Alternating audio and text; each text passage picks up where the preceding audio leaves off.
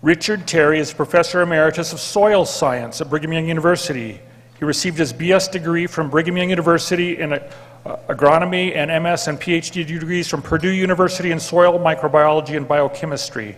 He was Assistant Professor of Soil Science at the University of Florida Everglades Experiment Station from 77 through 80. While in Florida, he conducted research in the microbial decomposition and substance of organic soils in the Everglades. There's much more to read on the website for his biography. I'll just refer you to that. And with that, we'll turn the time over to Richard Terry.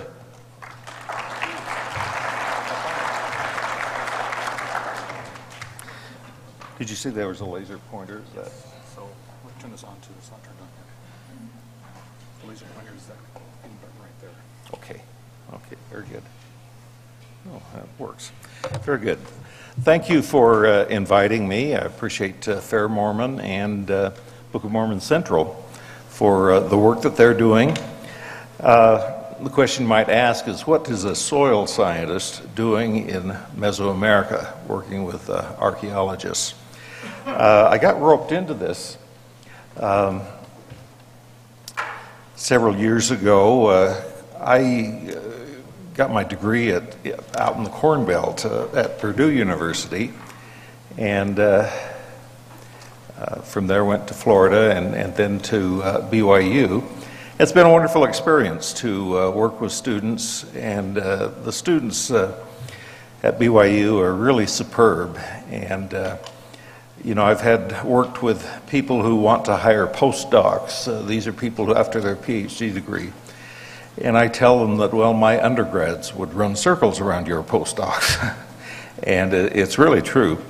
Let's see. Yeah, there we are, crossing the Macabelero stream. So there are a lot of things to do down there. And, you know, archaeologists, they're in the business of looking for artifacts, their structures, and so forth, to tell them about ancient lives. How did people live in times past? But there are a lot of invisible artifacts, things that you can't see. For instance, the chemical residues of some of their activities. Trash. You throw trash away, well, that contains carbon, it contains nitrogen, phosphorus, potassium. Most of those elements decompose and wash away, leach away, but phosphorus doesn't. Phosphorus stays put. So wherever you put phosphorus, it stays there. And then there's stable isotopes. There's heavy carbon, there's also heavy nitrogen. And different isotopes, these are different forms of the same element, they just have a different number of neutrons, and therefore they weigh a different amount. And those isotopes are still there. And they tell us about the type of plants that we're growing. And so we can look at ancient crops that way. And then organic biomarkers. We've been doing work just recently with Ray Matheny and his wife. We've been working down south of Monticello at Montezuma Canyon, and we've been able to identify pottery there that contains the residue of chocolate. In other words, the pottery contains theobromine. Well, chocolate does not grow in Utah. In fact, as far north as it grows is about Veracruz, Mexico. That's about as far north as it's going to grow. So what that indicates, about 1,000 or maybe 700 AD, there was a trade route between Mesoamerica and Utah, and probably trade routes going on long before that.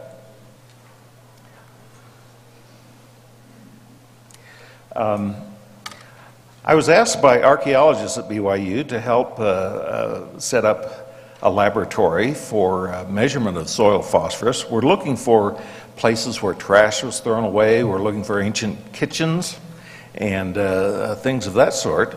And so here we are, my student Fabian Fernandez from Argentina, wonderful student. You know, most people in Guatemala had never heard an Argentinian speak. And they would wonder, where in the world are you from? But anyway, they love to listen to him speak. Of course, we're out in the middle of the wilderness, and there's no electric power except for the generator. So we had battery-operated balances and battery-operated spectrophotometer, and plus we had to make our own distilled water.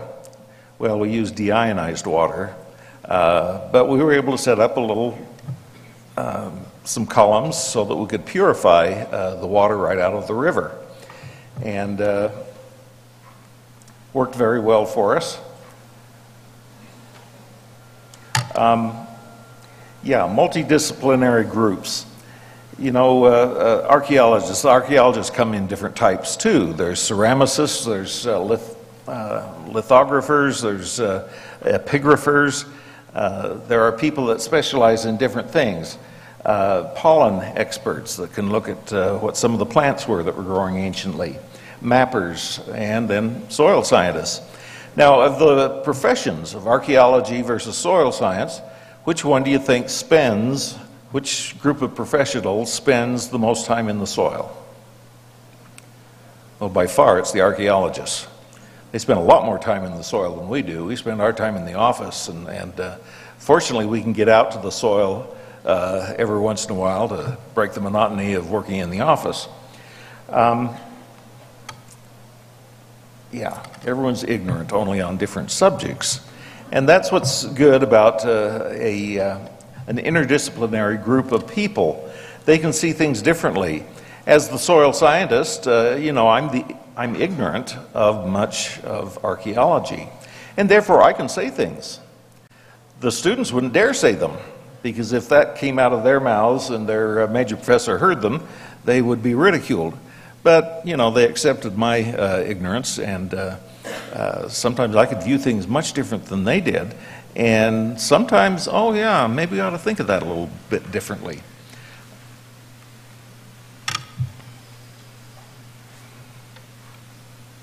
So we arrived at Piedras Negras.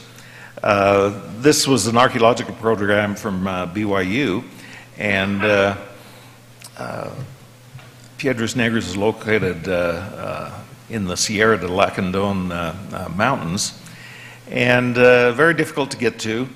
This was a remote region. You really can't even get there from Guatemala. You almost have to go into Mexico to get back into that part of Guatemala. And that's where the communist guerrilla group held out for 10 or 20 years. The Guatemalan army could never follow them. They could never follow their trails. And there was one time when we actually hired one of their former guerrillas and had him negotiate a path out to a site that we wanted to see. And after a while I asked him, why don't you just cut a straight path through the forest? He says, I don't know, I was just taught to do it this way. But with their zigzagging paths, the army could never follow them because you'd get lost. If you get 2 or 3 feet off from the trail, you can't find your way back. You're really lost in the forest. Piedras Negras, the site of some great artwork. This is the throne of the king of Piedras Negras, and the back of the throne there, that's a sky monster, and clouds are coming out of his nose. And then in the eyes of that sky monster are his parents, his mother and father, and he would sit on the throne right in between the two of them. These are some artifacts that are found. Of course, the archaeologists, they bring back the soil from their digs and sieve them, wash the sherds, and then because of the form of the sherd, they can sometimes give us a pretty good date of when it was made. So we worked at Piedras Negras and then a few other sites, Aguateca and Cebal. There we worked with Dr. Takeshi Inamada and learned some wonderful things from him. Motul de San Jose, and then we've from there gone up to Tikal, worked there several years. We worked on the Great Wall of Tikal. you talk about defensive earthworks and defensive systems. These are walls, and they're all over the place in Central America, where you have a ditch, and then the earth from that ditch was thrown up on one side, not two sides, but one side. And then if you look carefully at them and do some excavating, you find that there are post holes. So they had a wooden palisade on top. So it very much follows the description that we see in Alma 50. But the other thing about it, this wall at Tikal was about 12 miles long and carved out of solid limestone. So they just didn't dig it out of the soil. They carved the limestone to make a ditch. Quite an accomplishment. We've done work at, I've actually sent my students, it's a 2-day hike to get out to El Mirador, and I'm not up to that, so I send my students out there, and very interesting place. So that was really the center of people living in Mesoamerica around or after time of Christ. So time of Christ to about 300-400 BC AD, that's where most of the population was. And they lived under some interesting conditions out there. There are no rivers, there are no lakes, there are no streams. There's very little surface water, and that surface water is only there in the wet season, the rainy season. And you have a severe dry season. What that means is you have to store 6 months worth of water in order to get you and your family and your crops and so forth through the dry season. Interesting thing to think about, Mormon invited the Lamanites to come to the Hill Cumorah for a final battle. Well, you couldn't have had the final battle in El Mirador because there was no water to support visitors. There was just enough water for the people that lived there. But at Hill Cumorah, we understand that's a place of much water. My students working with me, we're standing in front of a platform that an ancient Maya farmer lived on. Now, this platform was made of stone, and the floors were paved. The patio in front was paved. This was a wealthy farmer. These people in ancient times were very wealthy.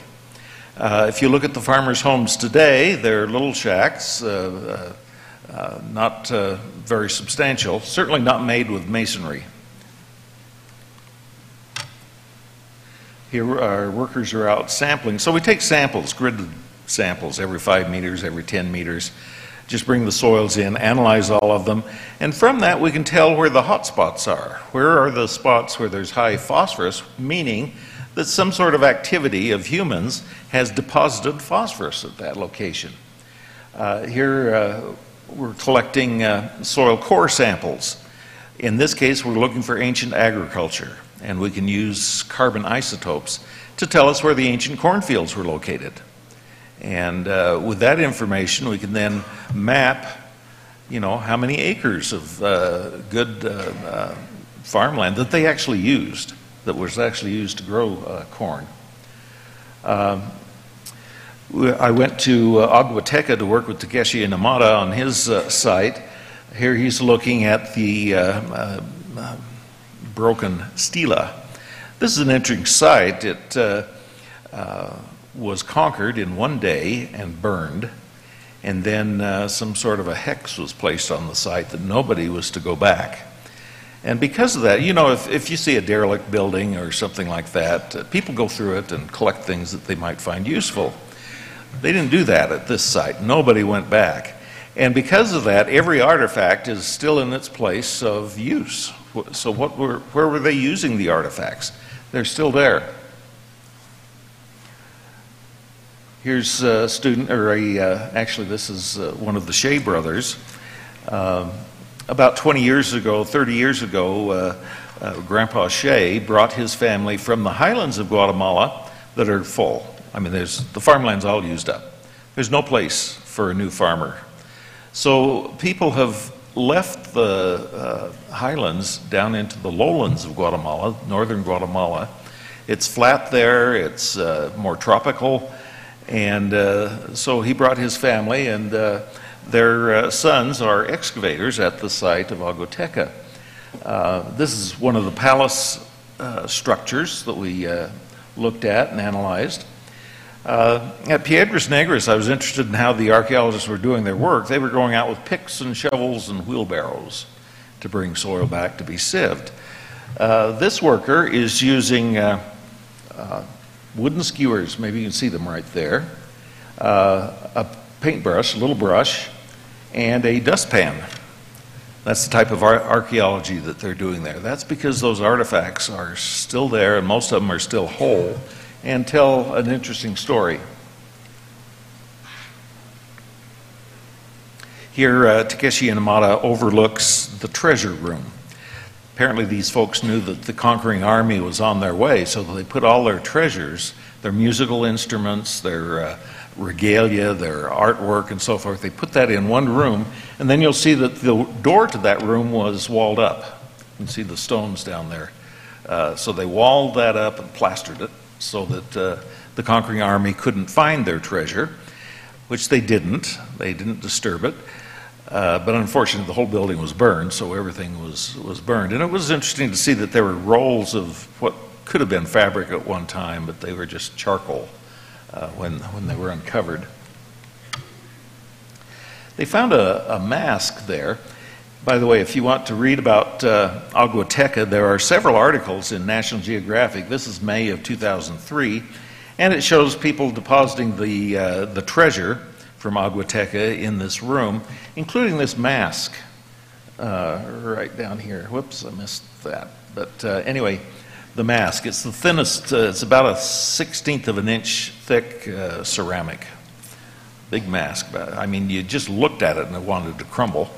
We actually had a conservator from the Smithsonian Institution come out just to lift it off the floor, because if we tried, it would have turned to dust. This is Aguateca. It's a natural fortress. It's on a 300-foot cliff top. And then behind part of the site, this is the grieta, or the chasm. That chasm is about 10 to 20 feet wide and about 150 feet deep. And when you're out there walking the site, you got to be careful because you can't always see where this is. And if you make the wrong step, it's goodbye to you. An interesting site. Next to the Royal Palace, there were a group of structures there, and we were interested in this building right here. It has 3 doors, there's 3 rooms to it, and come to find out that was the person who made and restored the royal regalia for the king. We actually found the king's crown in that building.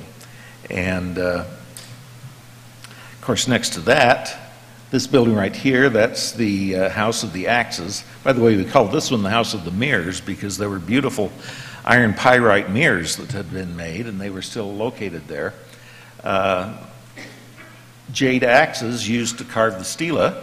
And then another house right here, the House of the Scribe. And in the ruins there, it looked like shelves had fallen down, and there were just rows of writing implements and implements for making ink and so forth. When we did our sampling, you can see every X there is a sample that was taken, but we were sampling basically the floor material. That's stucco that has degraded over the years, and but what we found was there's a little bit of extra phosphorus in this north room, and behind that room there is a little bit more phosphorus. We're not calling that a midden. It was a temporary storage point for waste. And then next to that, we did iron. Iron is high in soil, and this is natural soil over behind the building. But the floor that we sampled here, that's stucco. That's basically calcium carbonate. calcium material that the stucco was made out of, and it's very low in iron. But what we found was off to one side, there was a high accumulation of iron, and it was right at that location where we found the iron pyrite mirrors. So the person living in that house was actually making and polishing the mirrors. They were breastplates, basically, that the king would wear. Beautiful pieces of art. The pyrite was glued to a ceramic backing. I've seen a picture of this where the pieces were put back together, and I mean no space at all between the individual pieces. Of course, they're old and oxidized, so they're not mirrors anymore. But if you were to polish that, it would be a beautiful mirror. So the person living in that house maintained the regalia. This is a stela. This shows the face of the king, and he's wearing a crown. Has 5 alabaster panels on it, and then in front is this little sculpture of what they call the jester god. The reason they call it that is the jester god wears the 3-pointed hat that the jester in Europe would wear. And here's the actual crown. It was found in that structure, and Takeshi is modeling it for us there.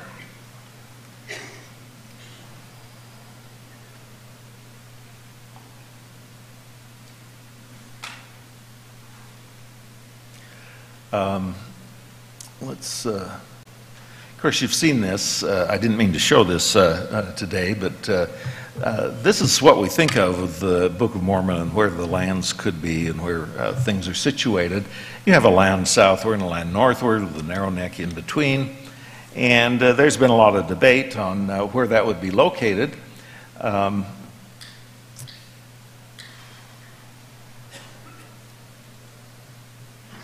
These are some of the sites that we've worked at, or some of the major Maya sites. And so you have cities in the southern portion of the northern lowlands, okay. Anyway, so we have Aquateca and Cebal, a few of these sites, Tikal located right there. And then as you go north of that, then you get up into Yucatan and those sites up there. By the way, climates are different in these areas.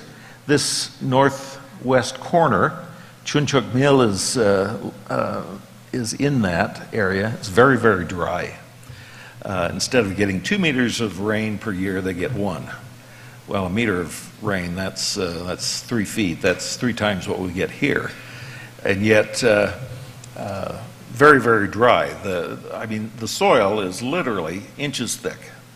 Just a couple of inches thick in most places, sitting on top of limestone. By the way, the Chicxulub crater is right here. This is where the asteroid landed that we think caused the demise of the dinosaurs 65 million years ago. And after that time, of course, this is beneath the ocean, and limestone started to build up on top of that. As it turns out, the event of that asteroid strike, it killed the dinosaurs, but it prepared wonderful farmland for the Maya. You've got an area up there. Most of the area has almost no soil at all.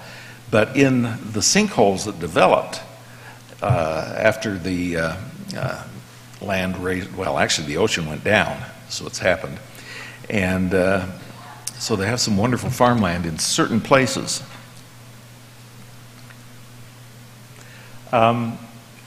More information is coming available all the time. Some people, where was Book of Mormon? Was it in North America? Was it South America? I mean, there's just all sorts of theories. And that's because we're working with very little evidence. Well, the evidence is starting to increase. Things have been happening, and I think it's a wonderful time for us to be looking at the ancient people that lived there. The palaces and temples have been excavated. So now you've got this new crop of PhD students. I worked with many of them while we were working in that area.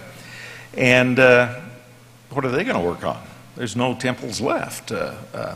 So they've been working on the commoners' homes. They're starting to study how did the commoners live. And they're finding all sorts of things out that were never imagined.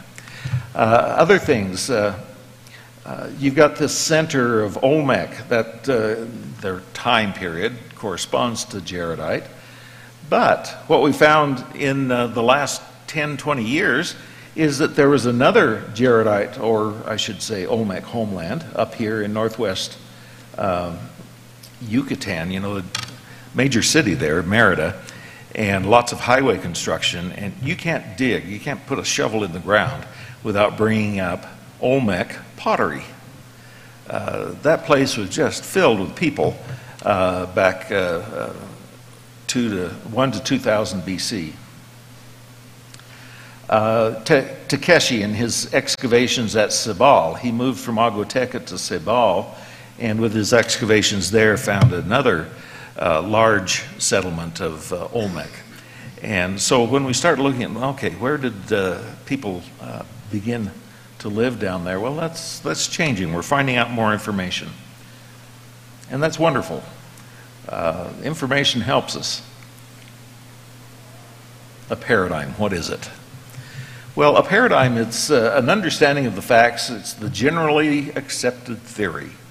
You know, all Americans came across the Bering Land Bridge up in Alaska. Well, there's a few cracks in that theory, in that paradigm.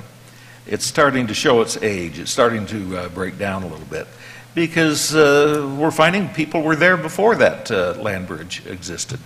And so anyway, it doesn't fit.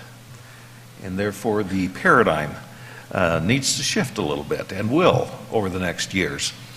The ancient Maya economic paradigm,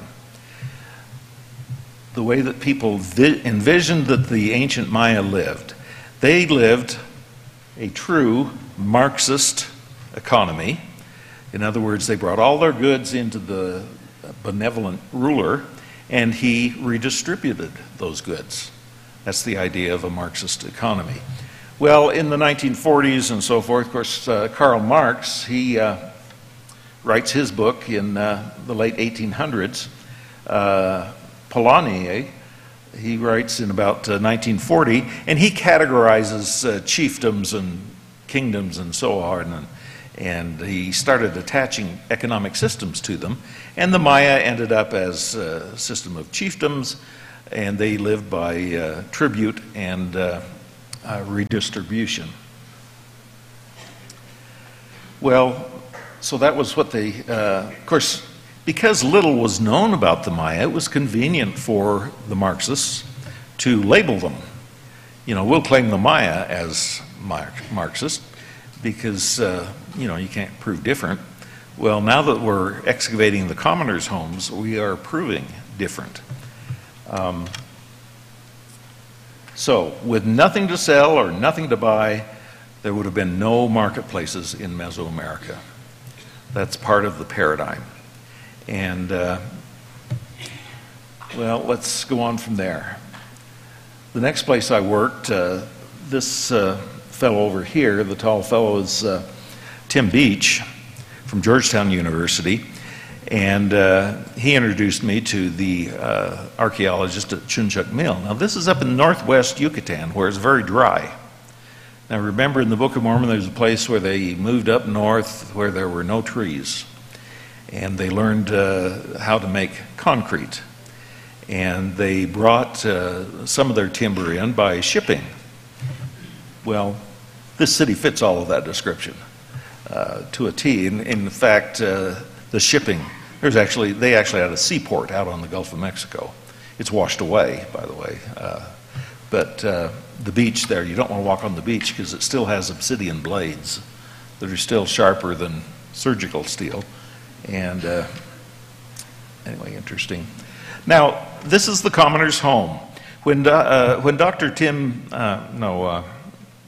Bruce Dallin, he was nearing retirement, and he wanted to spend his last few years excavating a site where the Institute of Archaeology would not bother him.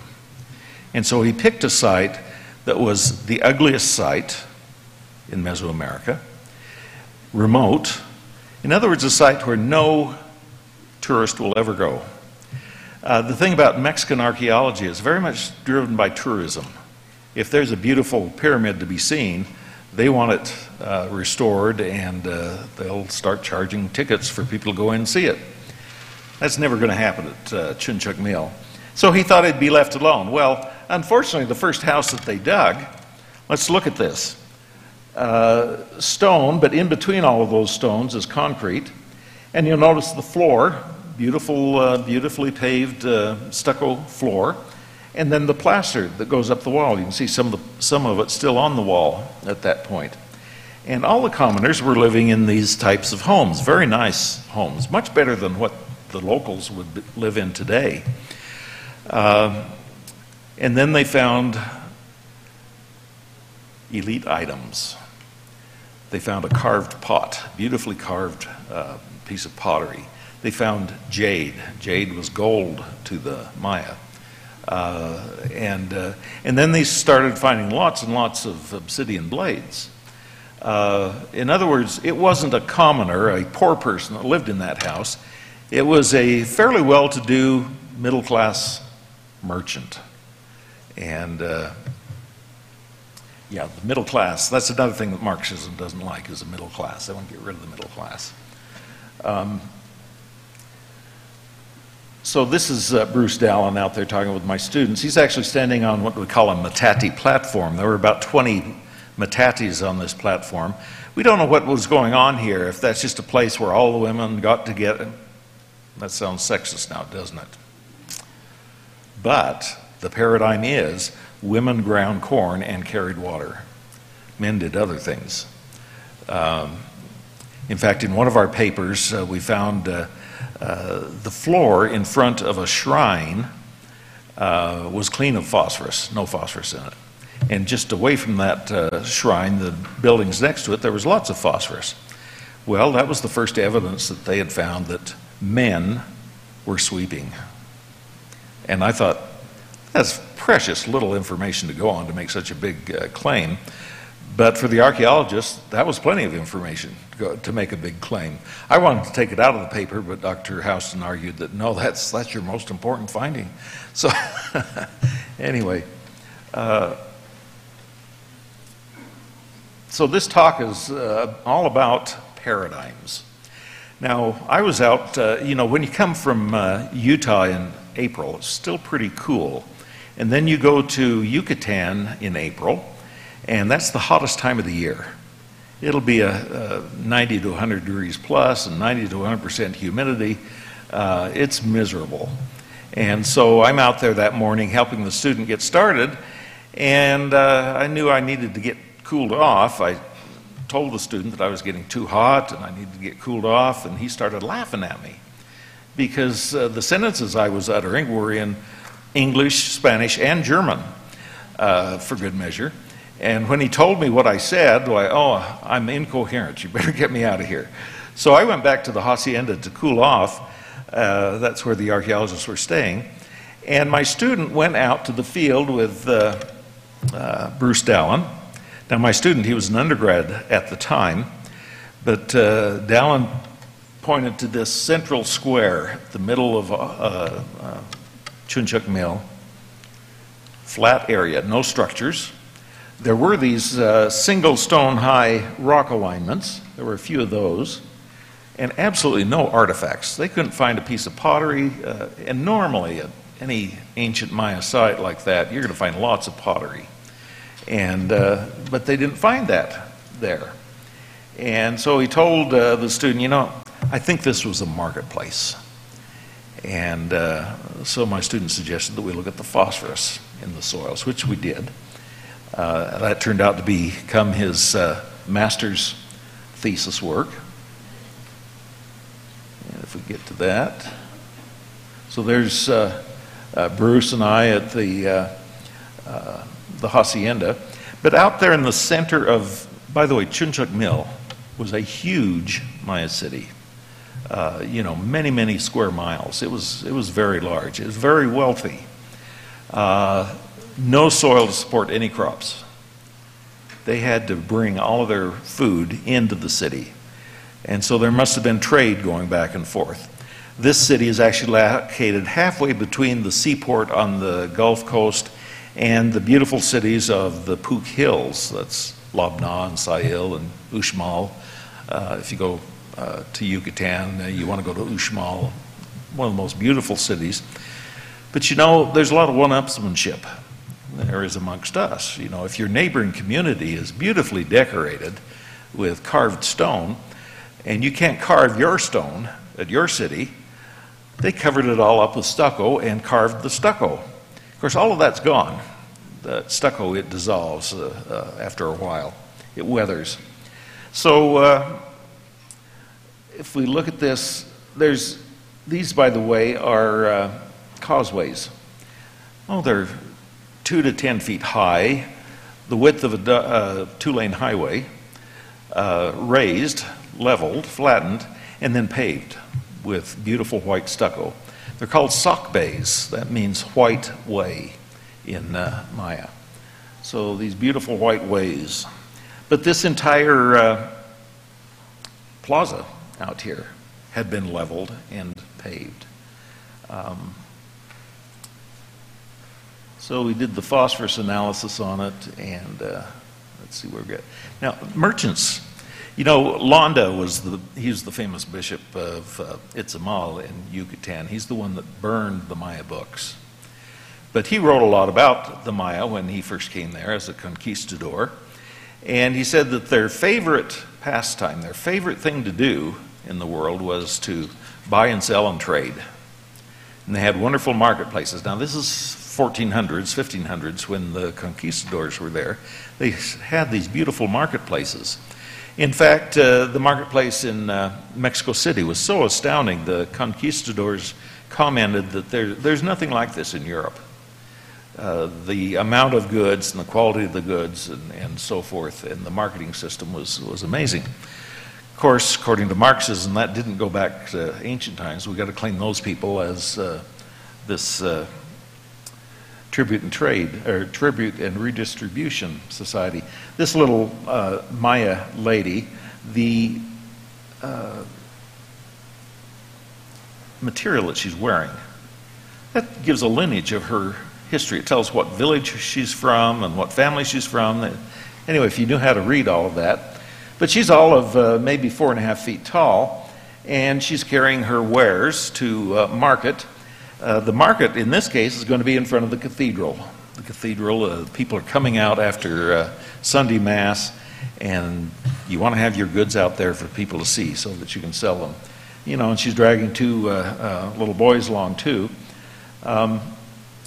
The other thing that's astounding, this is a market, a modern-day market in Antigua, Guatemala.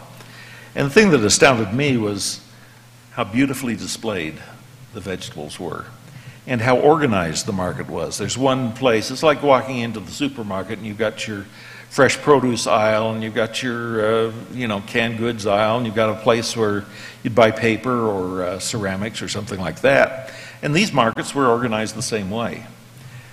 And it goes back to ancient times.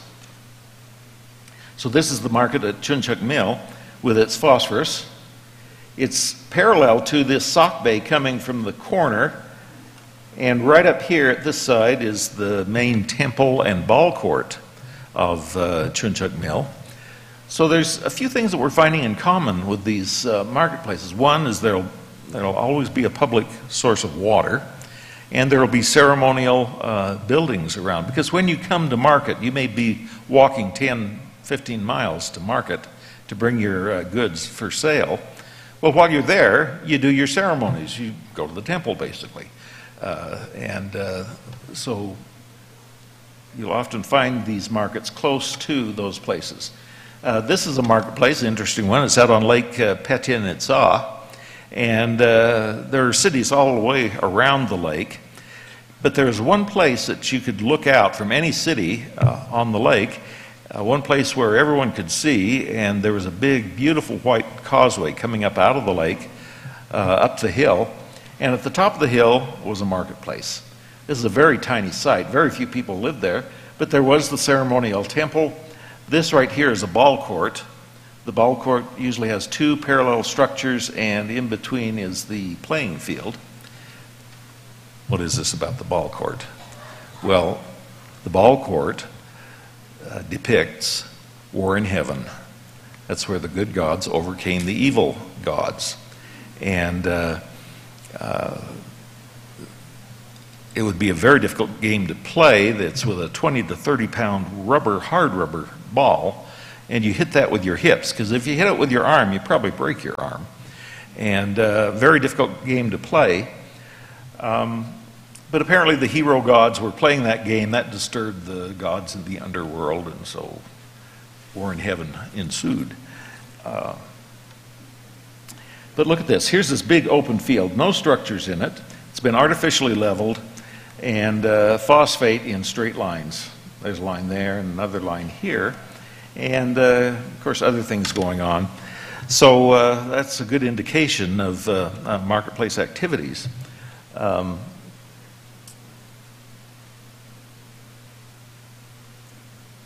This is another site, Koba.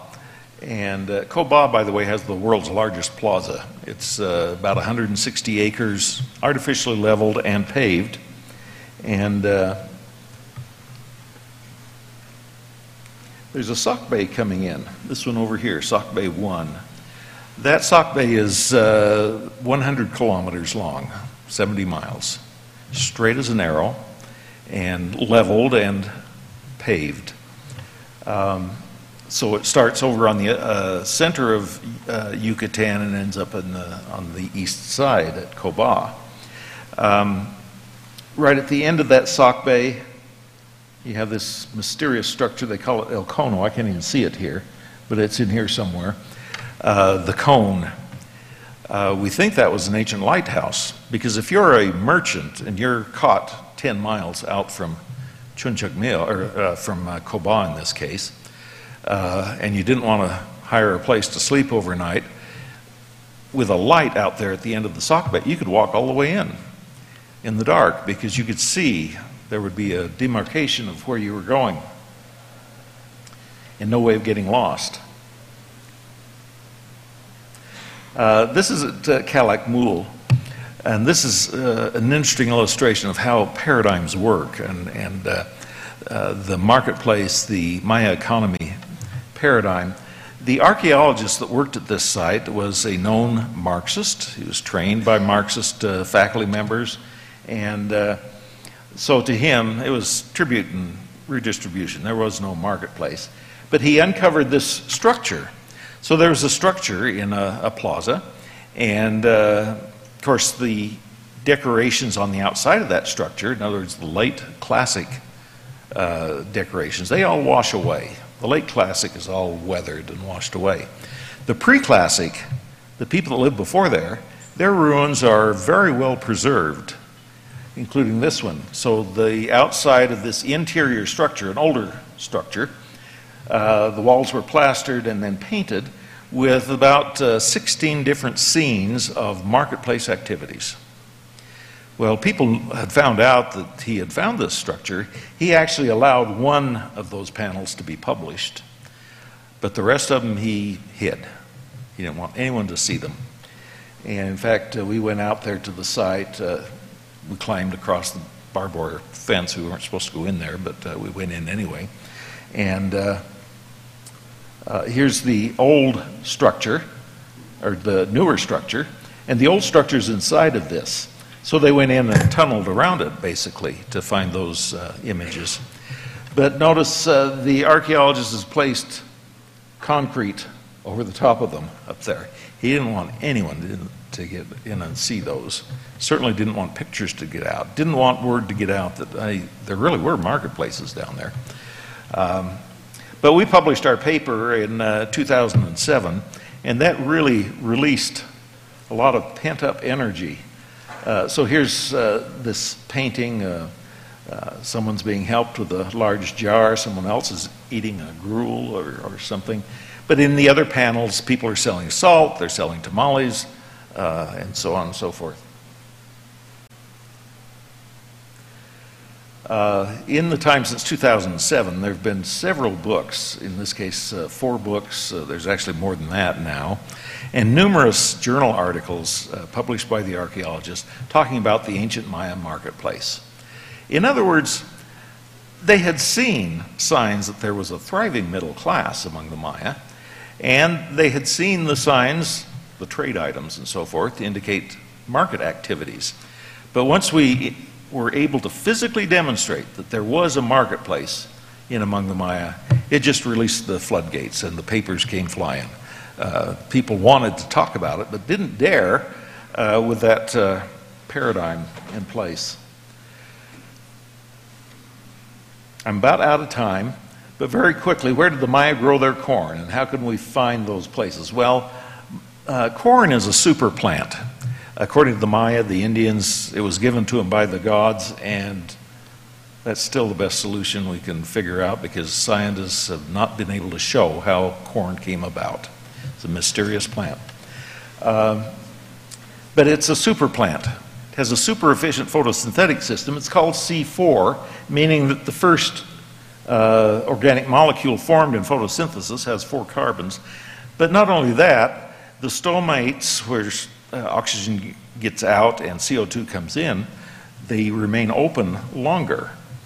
No, they close. They close sooner. It's the other ones that open longer.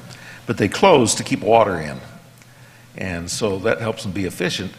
But so what we're getting into is a thing called isotopic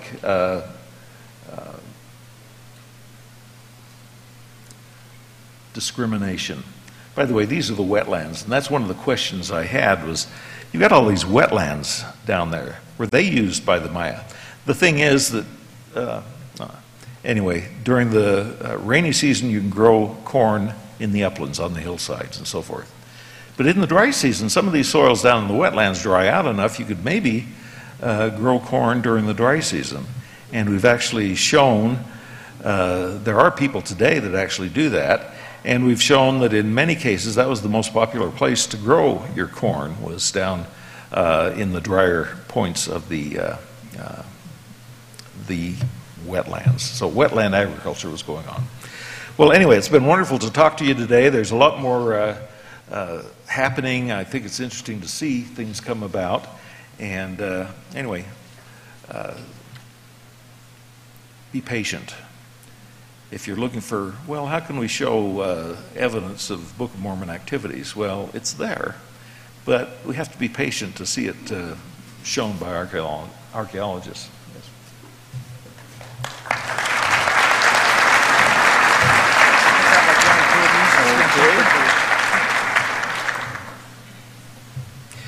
Have you given any thought to where Book of Mormon lands might be located?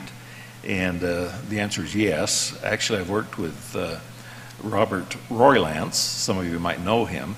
But between the two of us, we've come up with a scheme. It's still a work in progress.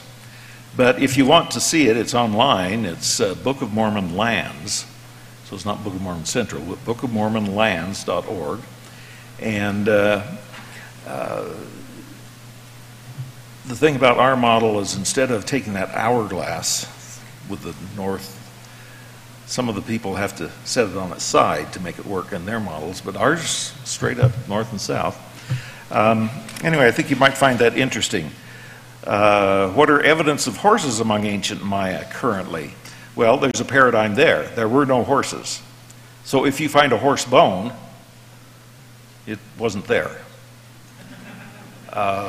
In fact, there's a paper I've read, Lippy is the author, and they were coring down to a certain depth. They were in Ecuador on the side of an old volcano looking for the city underneath in the ashes.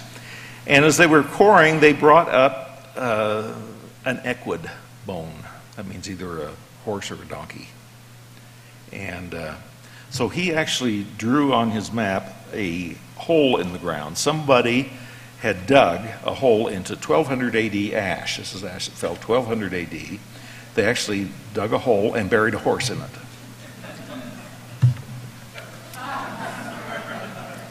Yeah, the swirly thing on top of the crown, above the crown and so forth, those are mainly made of feathers, the headdress. Heartland model, any thoughts? Well, if we had trade between Central America and North America, of course there'd be Nephites there. So I think the two models can work. Well, Okay. thank you. Thank you very much. So this is your gift. And a gift certificate to the bookstore. Thank you.